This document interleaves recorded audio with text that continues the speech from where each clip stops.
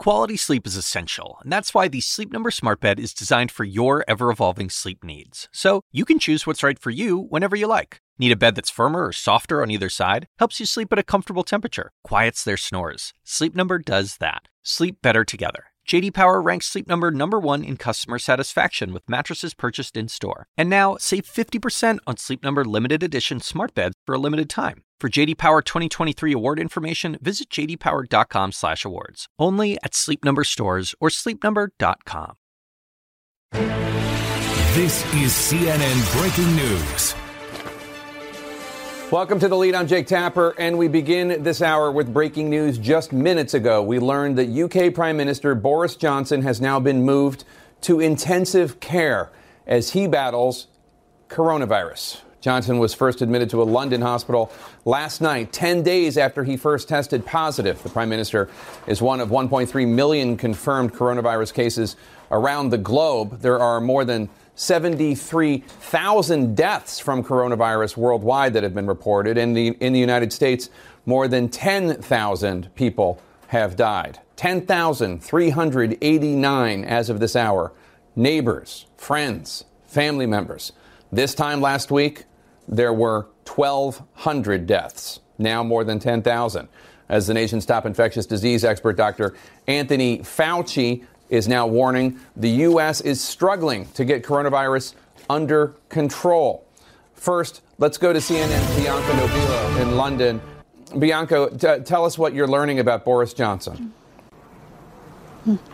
Well, Jake, it's a rapidly developing situation. The last statement that we had from Downing Street was that the Prime Minister was taken to the intensive care unit at 7 p.m. local time. So now that's about 2 hours ago. At that point, the statement said that he was conscious and was being moved to that unit in case he needed the support of a ventilator. So at that time, it didn't sound like that was the kind of urgent care that he required. But Jake, let's just look at the timeline of this and what's happened over an incredibly short period. So last night, 8 p.m. in the United Kingdom, about 24 hours ago, the Prime Minister was admitted to St Thomas's Hospital in London. The statement read that he needed to have routine tests as a precaution because he'd had persistent symptoms after having coronavirus for 10 days. Those symptoms were a fever and a cough. Then we learned this morning at the parliamentary lobby, where we're given more information about the Prime Minister and the government, that he was in good spirits and that he'd had a comfortable evening. At that point, a Russian report claiming that the Prime Minister was on a ventilator was dismissed as disinformation. Then Dominic Raab, who's the Foreign Secretary in the United Kingdom, also our first Secretary of State, so the de facto deputy for Johnson, stood in for him at the daily briefing on coronavirus. He also chaired a 9:15 a.m. coronavirus war cabinet, which would usually have been chaired by the Prime Minister this morning. Now, at the press conference, which was only 4 hours ago, Dominic Raab stood there and said that the Prime Minister was comfortable, he was in good spirits, and that he was continuing to lead the country. The language was incredibly precise, and we did note a deterioration in the sense that originally they were referring to the Prime Minister's condition as mild, and now they were calling his symptoms persistent. But Raab maintained that the Prime Minister was at the helm, giving instructions when necessary. Then, just 2 or 3 hours later, we learned that the Prime Minister had to be admitted to intensive care on the advice of his doctors. And Jake, we now await more information, but we do know that Dominic Raab, that gentleman I just mentioned, will now be deputising for Boris Johnson. He will be the person taking the key decisions in this national emergency.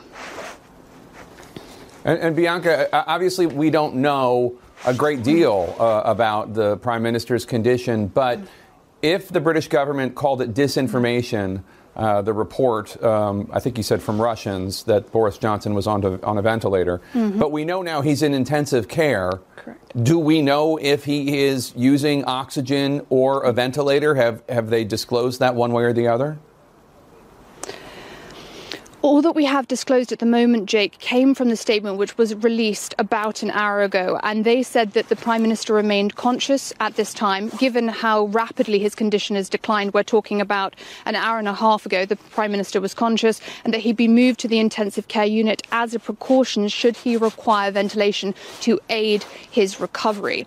But now if we consider the fact that the Prime Minister only went into hospital last night and that his condition does appear to have declined quickly, it's difficult to say the situation that he would be in now. Obviously, he's going to get better, more intensive care where he is. He'll have one-on-one support, which he wouldn't have had before. From the doctors that I've been speaking to, most of the time they'd move patients in Britain into the ICU unit because they need a greater source of oxygen than just a nasal tube or ventilation in more extreme cases. But as I mentioned, the Prime Minister had these persistent symptoms for 10 days. The Health Secretary and the medical officer, who had both been diagnosed positive with coronavirus at the same time as the Prime Minister, were back working several days ago. The Prime Minister continuing to decline. Jake, the last time we saw him in person was when he emerged onto the steps of Downing Street on Thursday, and that was to show his support for Britain's National Health Service. He came outside to clap. He was looking worse for wear, not subjectively speaking. You could visibly see signs of sickness, and then he went back in. There's also been the odd video that he's posted on Twitter, but as I understand from my contacts within Downing Street, obviously they were capturing his best moments, trying to keep the morale of the country high. Yeah, it's interesting just because it sounds like the protocols in the UK are similar to how they are in the United States, which is if you really only get admitted in the United States if you're having trouble breathing. You can be weak, you can be feverish, you can be in a lot of pain. But if you're not having trouble breathing, you basically, after being examined, are told to go home and rest. You're only really admitted in the United States if you're having difficulty breathing, for the most part. Bianca, thank you so much. CNN's Clarissa Ward joins me now from right outside the hospital where Prime Minister Johnson is being treated. Clarissa, what are you learning about the Prime Minister's condition? Well, Jake, I've been standing here for the better part of the day, reporting lines given to us by 10 Downing Street, who have been saying that the Prime Minister was in good spirits, that this was just a precautionary measure, that he was just going in to get some tests because he'd had these persistent symptoms that had lasted 10 days. And you yourself remember that just on Friday, Boris Johnson was saying, oh, it's still mild symptoms, but I can't seem to shake this fever. Well, what a difference a few hours make, Jake. Now he is in the intensive care unit. There's no indication yet, from what I am hearing, that he has been intubated, which is to say that he has been essentially being put on a ventilator. But certainly his business for him to have been admitted to the ICU at all. And I just want to give you a little bit of a picture here in the UK of how most of these emergency rooms are operating. Basically, what happens when you enter the emergency room, there's a clean bay and a dirty bay. The dirty bay is for all suspected and confirmed COVID cases. Once you're in the dirty bay, it's siphoned off into 4 different wards, one for suspected COVID, one for confirmed COVID, but manageable symptoms such as giving oxygen, giving an IV drip if you're looking at a secondary infection such as pneumonia as a result of the COVID-19 virus. And then the 3rd ward is what they call full escalation. That is likely where Boris Johnson, although obviously he's the Prime Minister, it may be an exceptional circumstance, but the kind of ward, the level that he's at, full escalation, it doesn't get more serious than this, Jake. And I think a lot of people in this country tonight will want to know and understand better how it is that just a few hours ago, Downing Street was really trying to spin this as him very much being in charge of the country, managing things and all his affairs from the hospital. This really is just a precautionary measure. And now we find ourselves here in this circumstance with the Prime Minister of Great Britain in the intensive care unit behind me, Jake. It's really a shocking development. Clarissa Ward outside the hospital where UK Prime Minister Boris Johnson is. Thank you so much. Joining me right now to discuss, CNN Chief Medical Correspondent Dr. Sanjay Gupta. Sanjay, as always, thanks for being here. So look, it's possible that, because he's the Prime Minister, they're just taking every precaution. But to be in the intensive care unit, what does that suggest to you?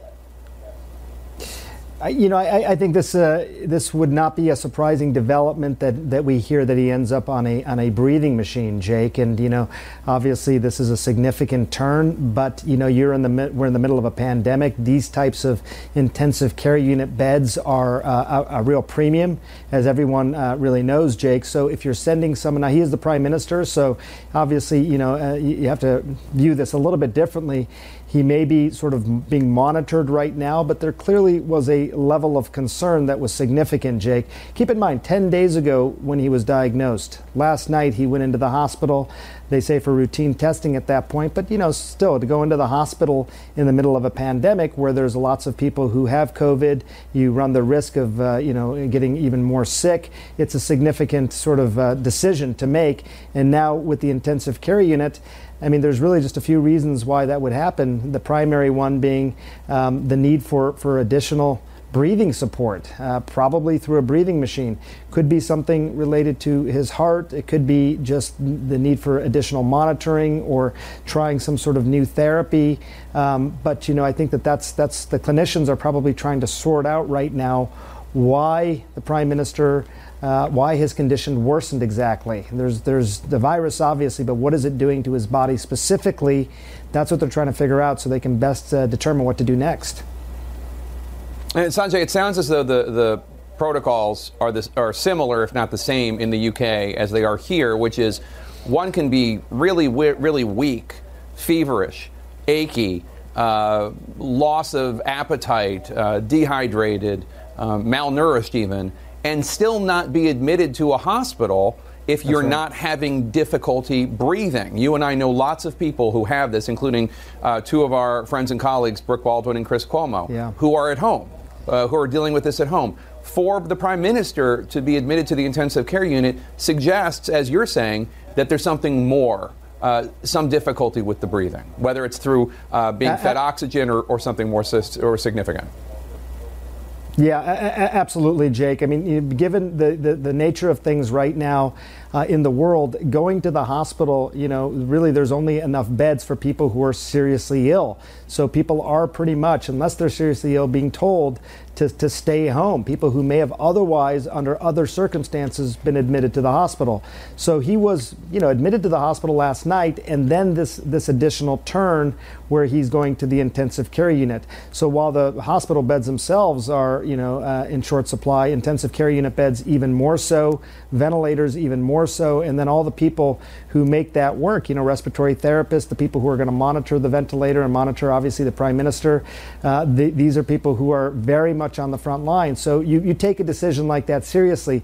One thing I'll add, Jake, is, another pattern that we've seen, and, there are scientists all over the world trying to figure this out, is that you can see people who are sort of cruising along, they're sick, but they're okay pretty much. They can stay at home, and then they do have a sudden decline. That can happen. I don't know if that's what happened with Prime Minister last night or this afternoon or what, but that can happen, and it just makes us have to be more judicious to really pay attention to any kind of change that occurs. Whether it be the Prime Minister or anybody else for that matter.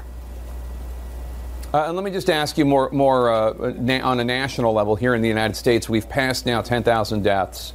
And I'm wondering where you think we are in this virus, in the fight against this virus, in terms of flattening the curve.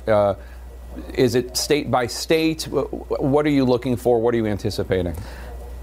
I've spent most of the weekend sort of looking at a lot of these models, talking to people who've been creating these models, some of the big ones, some smaller ones as well.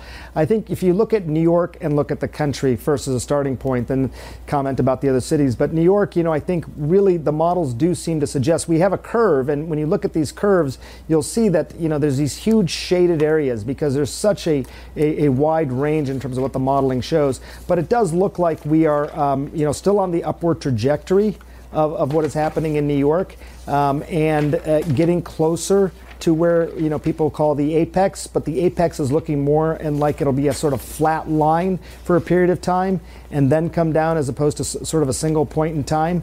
And the doubling time is around 6 or 7 days for New York. It's similar for the country, where you're also seeing 6 or 7 days. So I think the apex or this flat top will be sort of different time periods, but both within the next few weeks now, Jake.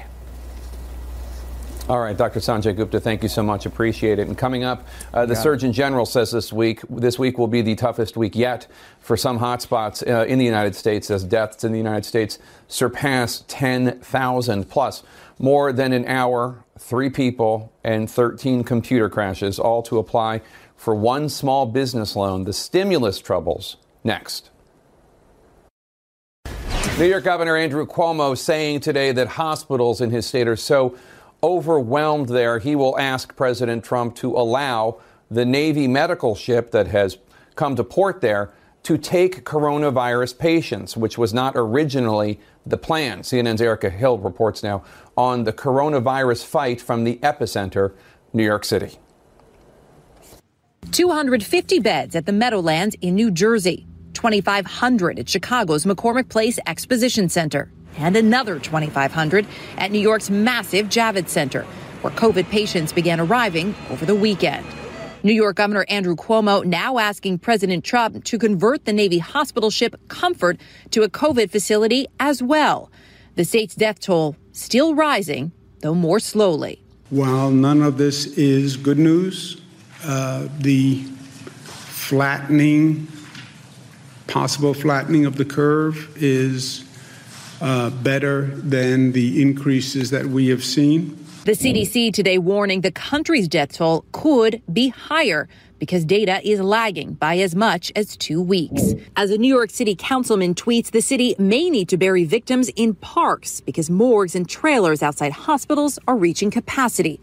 That's not happening at the moment, though Mark Levine's staff says it is part of a contingency plan, which seemed to catch the governor by surprise. I've heard a lot of wild rumors, but I have not heard anything about the city burying people in parks. Around the country, communities adapting and bracing for what the Surgeon General cautions will be the hardest and saddest week yet. This is going to be our Pearl Harbor moment, our 9/11 moment, only it's not going to be localized. It's going to be happening all over the country. In New Orleans, mortuaries and morgues are at capacity. Louisiana's governor says they could run out of ventilators and beds by the end of the week. Officials in New York warn they may have even less time and resources. The numbers that we're really watching is still the number of hospital admissions, the numbers that are going into the ICU and eventually on ventilators. And we're not seeing a decrease in those numbers yet. Those are the numbers that are really going to strain our healthcare system. Meantime, severe, widespread shortages of critical supplies across the country adding to the strain. A new government watchdog report finds those shortages are making it harder for hospitals to test and protect their staff. The government adding new travel restrictions for all cruise ship passengers and crew arriving in the U.S. Not allowed on commercial flights and subject to a mandatory 14-day quarantine. A third passenger from the Coral Princess, now docked in Miami, has died. In New Jersey, a mother and ICU doctor is recovering from the virus, anxious to hold the children she wasn't sure she'd see again. Dr. Julie John even making them a goodbye video. I just wanted to tell my kids that they are the most important thing in the world to me. I love you and I want to be there, but I can't. But be amazing, be nice. And then I just, that's the most important thing, right? When you can't breathe, I thought of my children and how I can say goodbye in the best way. Just heartbreaking to think how many people across this country, Jake, had a similar thought of how do they say their goodbyes. Thankfully, she did not have to do that. Just another note, too, on what we're seeing in terms of the Comfort here. New Jersey Governor Phil Murphy saying that he got a call from Washington earlier today saying some of those beds, which are going to be now turned over for COVID patients on board the Comfort, will go to patients from New Jersey. He didn't have a specific number of how many, but when you look at the 2,500 beds behind me at the Javits Center, the 1,000 on board the Comfort, these beds are what the governor here in New York is calling the relief valve for the rest of the state. All right, Erica Hill, thank you so much. A heated argument inside the White House has now spilled out into the public. Sources telling CNN that the president's top trade advisor, Peter Navarro, lashed out at Dr. Anthony Fauci during a meeting in the Situation Room last night after Fauci warned there is no direct proof that an anti-malarial drug can help treat coronavirus. Navarro, who is not even remotely a medical expert, disagreed with Dr. Fauci, who is the head of infectious diseases at the National Institutes of Health. When asked on CNN earlier today why Navarro's credentials as an economist make him more qualified than a top doctor, perhaps the top doctor in infectious diseases in the nation, well, Here was Navarro's answer. Doctors disagree about things all the time. My qualifications in terms of looking at the science is that I'm a social scientist. I have a PhD, and I understand how to read statistical studies, whether it's in medicine, the law, economics, or whatever. CNN's Caitlin Collins takes a closer look now at how this public feud got started. What do you have to lose? Ignoring the advice of medical experts, President Trump is now promoting the use of an anti-malarial drug that isn't proven to treat coronavirus yet. I'm not a doctor, but I have common sense. Actual doctors are hedging their bets, warning there's no medical proof that hydroxychloroquine will work and cautioning that it's still being tested. They wouldn't know that from listening to the president. And there are signs that it works on this, some very strong signs. Experts say they have concerns about the well-known side effects of the drug, including fatal heart problems. You could lose your life. It's unproven. Last week, the Food and Drug Administration granted emergency approval for the White House's plan to distribute millions of doses to coronavirus patients, though no substantive trials have been completed yet. But we don't have time to go and say, gee, let's take a couple of years and test it out. And let's go and test with the test tubes and the laboratories. At the briefing yesterday, Trump was standing next to Dr. Anthony Fauci, the country's top infectious disease expert. But when a CNN reporter asked Dr. Fauci for his opinion on the drug, it was Trump who answered instead. And what is the medical evidence? That question? Yeah. Maybe 15 times. Trump's push for the drug has caused tensions inside the White House and even led to a heated disagreement between Dr. Fauci and Trump's top trade advisor, who doesn't have a medical degree. My qualifications in terms of looking at the science is that I'm a social scientist. I have a PhD. Peter Navarro brought a stack of papers to a White House Situation Room meeting that he said was proof the drug has worked. Fauci pushed back, arguing that any decisions should be based on actual data. 2 words for you: second opinion. Trump left that meeting and headed straight for the briefing room, where he told reporters this. Anyway, I may take it, okay? I may take it. And I'll have to ask my doctors about that, but I may take it. So Jake, he not only said he would consult with his doctors, something that people do not think is likely that he's actually going to take that drug, but he also told Americans to consult with their own doctors before they made any steps with that to talk about the drug that he has repeatedly and continually pushed from the White House briefing room. All right, a national lesson in the Dunning-Kruger effect. Caitlin Collins, thank you so much. Appreciate it. Just minutes ago, the Dow closed up 1,600 points, the stock market's best day since March 24th. This comes as pieces of the stimulus bill continue to roll out. A new hotline for lenders today is supposed to help the stimulus program for small business loans after Friday's chaotic launch. This all comes after Wells Fargo said today that it maxed out on its $10 billion cap on loan applications. Let's bring in CNN's business anchor, Julia Chatterley. Julia, good to see you. An industry source told CNN for just one loan, it took 72 minutes on the application site. It crashed 13 times. 3 different people had to try to do it. Is the technology there for this kind of demand? Not on this scale, not on this size, and not on this speed. That's what we've learned over the past few days. Remember, the dollar amount of lending we're talking about is 10 times the size of what the Small Business Administration did in the whole of last year. So the technology glitches here, I think, are vast. If you imagine the billions of dollars that banks have tried to agree to loans just in the past couple of days, Bank of America, I heard, did $25 billion worth of loans on Friday. They then have to upload all that information manually to the Small Business Association website. So 13 crashes in order to do that, to me, given the volume we're talking about, makes sense. There are all sorts of issues for all sorts of sizes of lenders here, Jake. The only good news I can give you is I spoke to the chief of the banking association that represents the vast majority of lenders. He said Amazon is helping the SBA with their website, and he said the money will flow by Wednesday and Thursday this week. You have Wells Fargo already tapped out. Citibank and Chase had trouble uploading applications to the Small Business Administration, the SBA. If this is the situation for big banks, How do the smaller community lenders, how are they able to do it? They're struggling with the same issue. Not necessarily in terms of the scale of loans, but with the sheer inability to be able to give all the borrower information to the Small Business Association. I heard from one community bank that had 3 people. That's the only amount of people that they could have adding this information to the website. They asked for 100 login credentials. They were given 2 extra.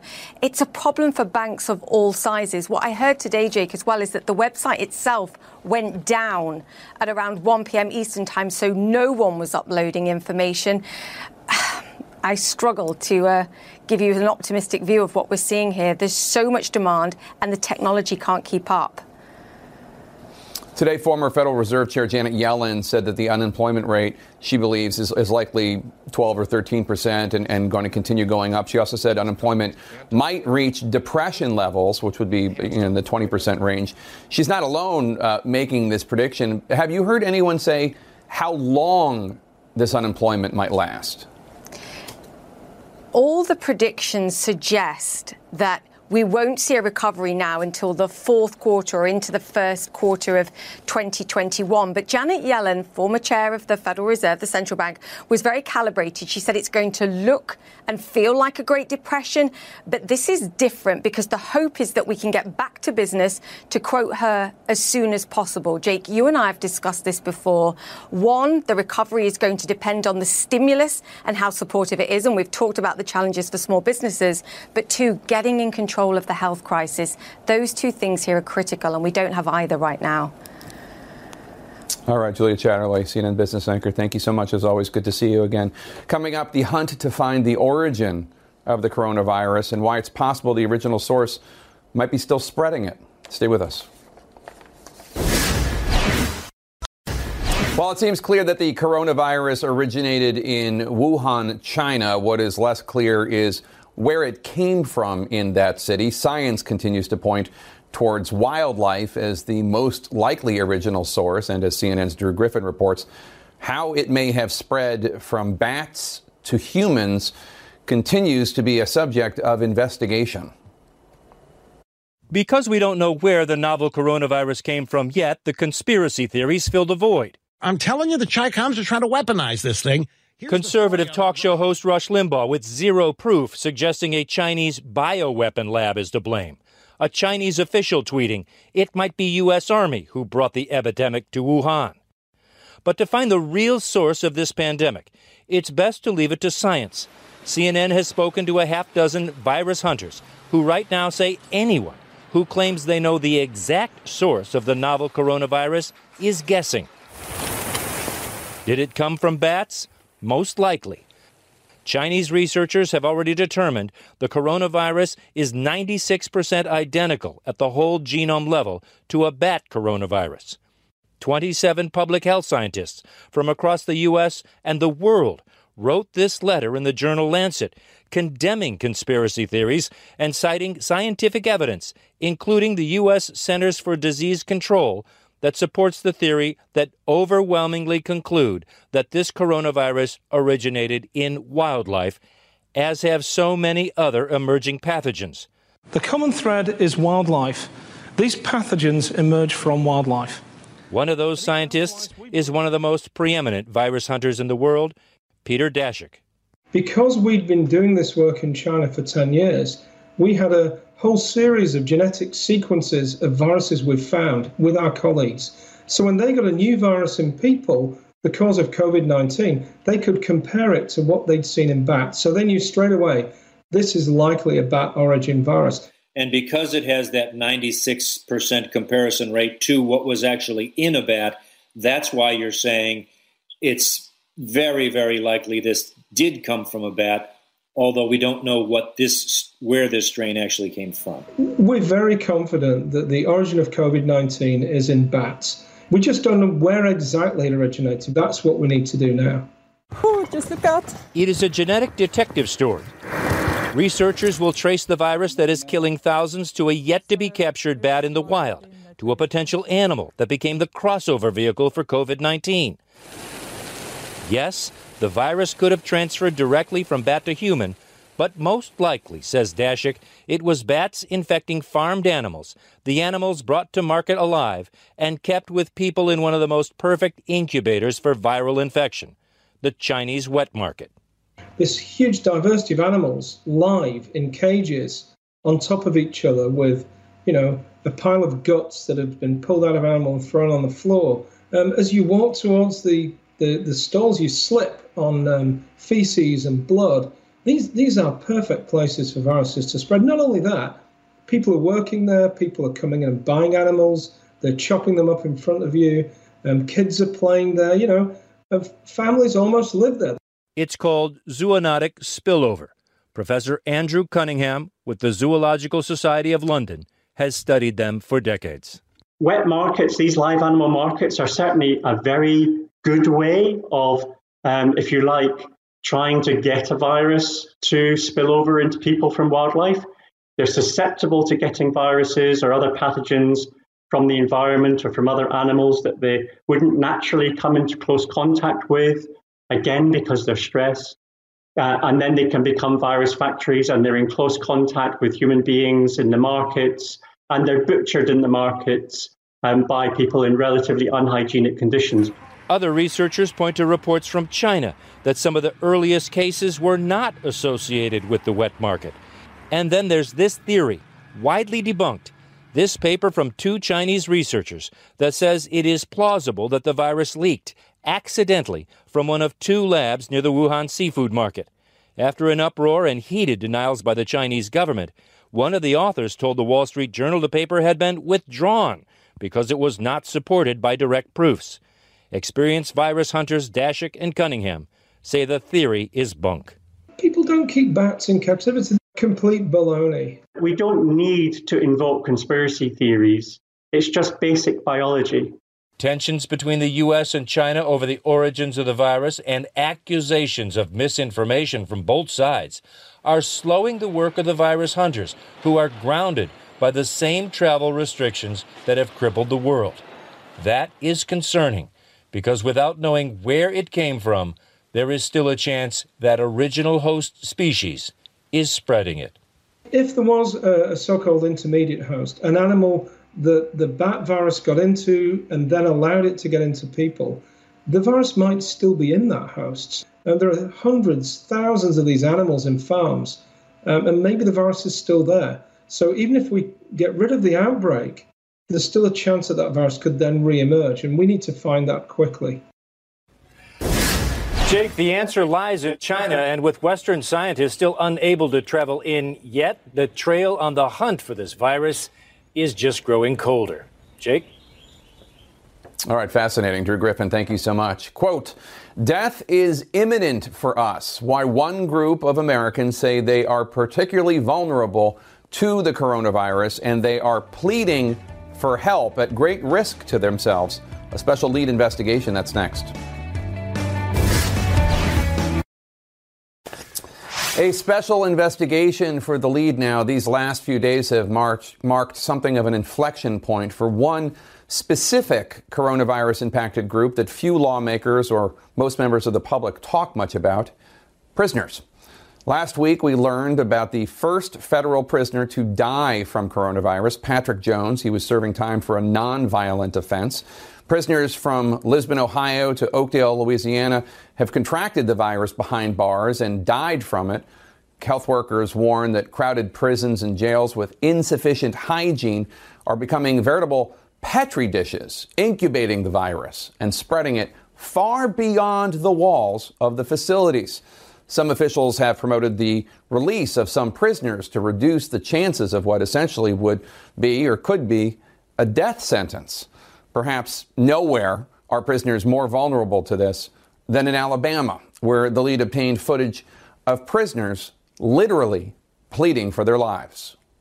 We need help. Desperate pleas from behind bars. Death is imminent for us.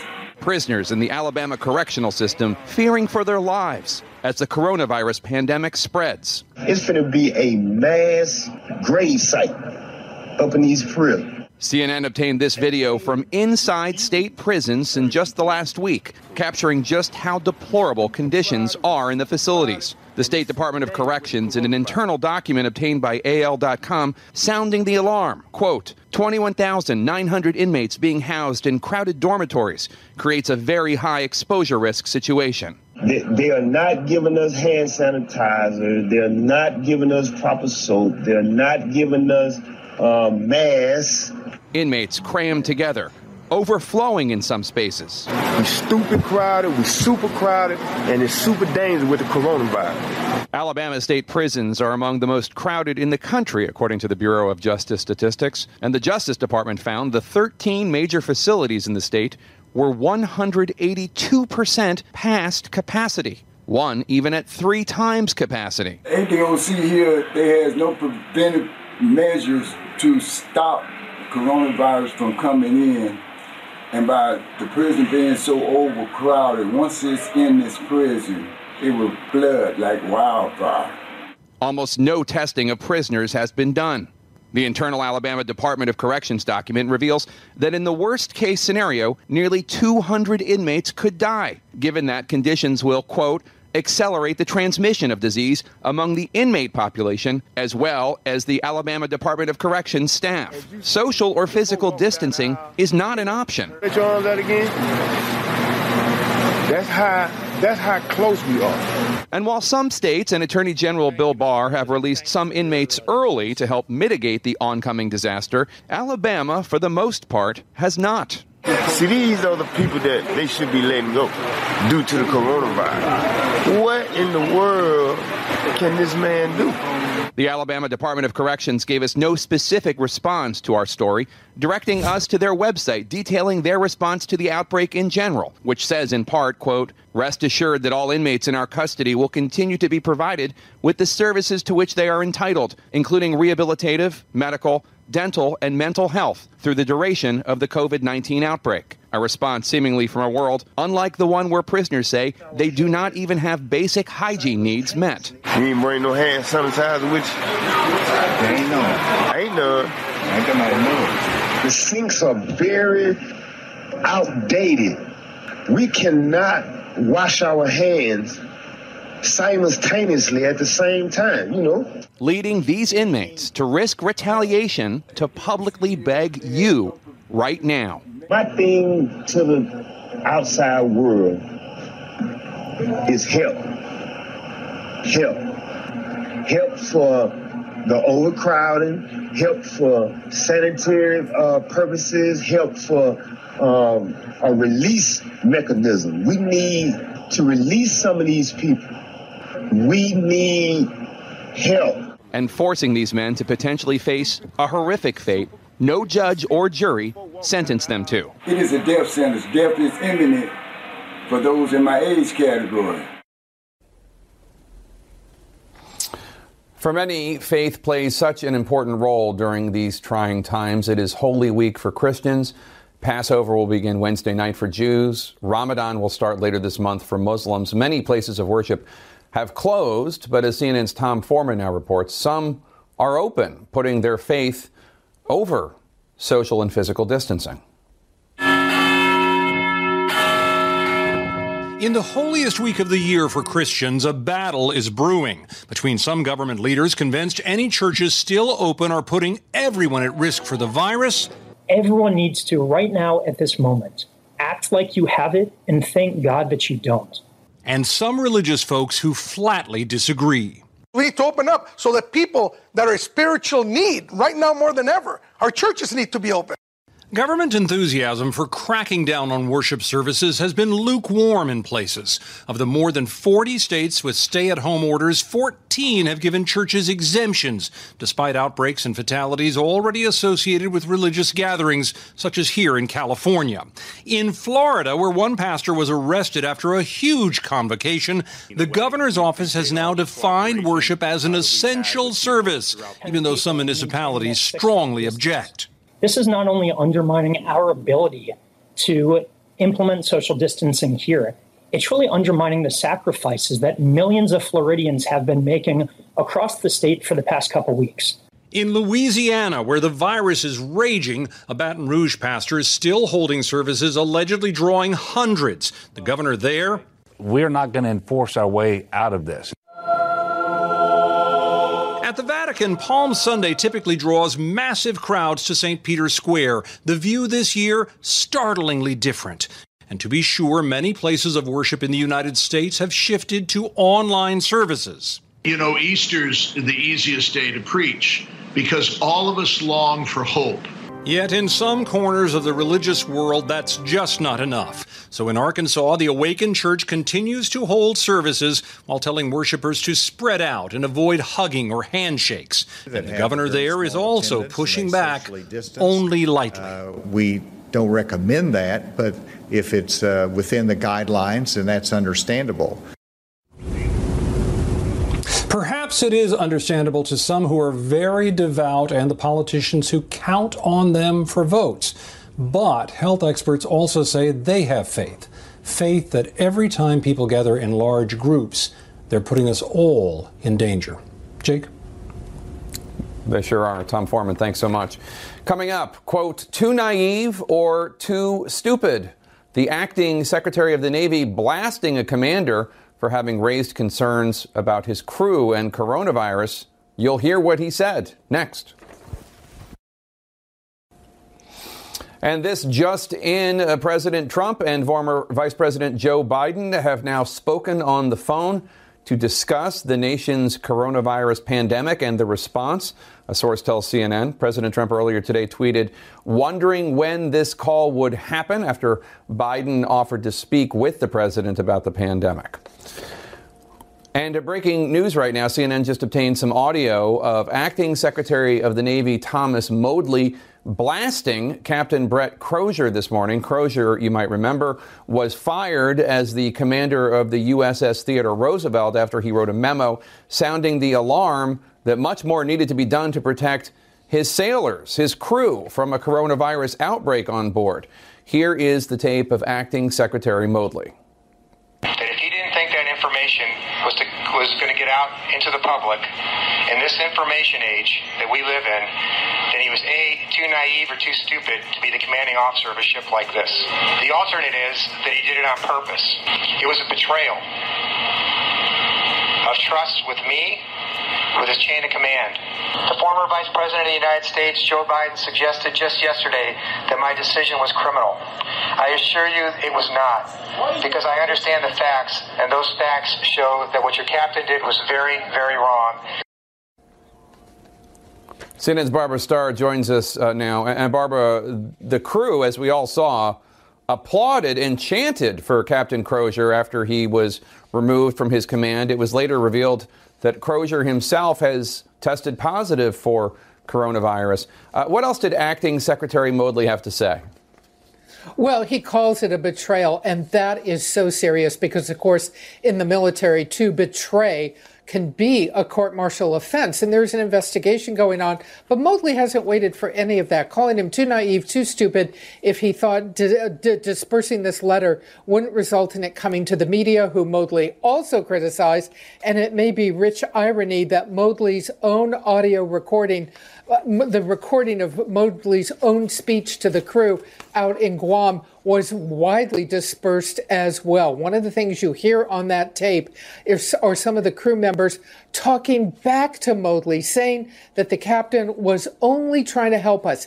This is extraordinary that it has gotten to this level, and the Navy is going to have to do something about it. They are going to have to gain the trust of this crew. They are going to have to get well and healthy. They are still trying to get hundreds of crew members off the ship, get them into quarantine. There is a long way to go on this controversy. Not entirely clear if Tom Modly will stay in office. Jake? Yeah, it's amazing. Modly saying that Captain Crozier was too naive or too stupid, not knowing that the letter would get out. And then Modly's audio gets out as well. Fascinating. Our coverage on CNN continues right now. Thanks for watching. When you work next level. And when you play next level. And when it's time to sleep, Sleep Number smart beds are designed to embrace your uniqueness, providing you with high-quality sleep every night. Sleep next level. J.D. Power ranks Sleep Number #1 in customer satisfaction with mattresses purchased in-store. And now, the Queen Sleep Number C4 smart bed is only $1,599. Save $300 for a limited time, only at Sleep Number stores or sleepnumber.com. Prices higher in Alaska and Hawaii. Quality sleep is essential, and that's why the Sleep Number smart bed is designed for your ever-evolving sleep needs. So you can choose what's right for you whenever you like. Need a bed that's firmer or softer on either side? Helps you sleep at a comfortable temperature. Quiets their snores. Sleep Number does that. Sleep better together. J.D. Power ranks Sleep Number number 1 in customer satisfaction with mattresses purchased in-store. And now, save 50% on Sleep Number limited edition smart beds for a limited time. For J.D. Power 2023 award information, visit jdpower.com/awards. Only at Sleep Number stores or sleepnumber.com.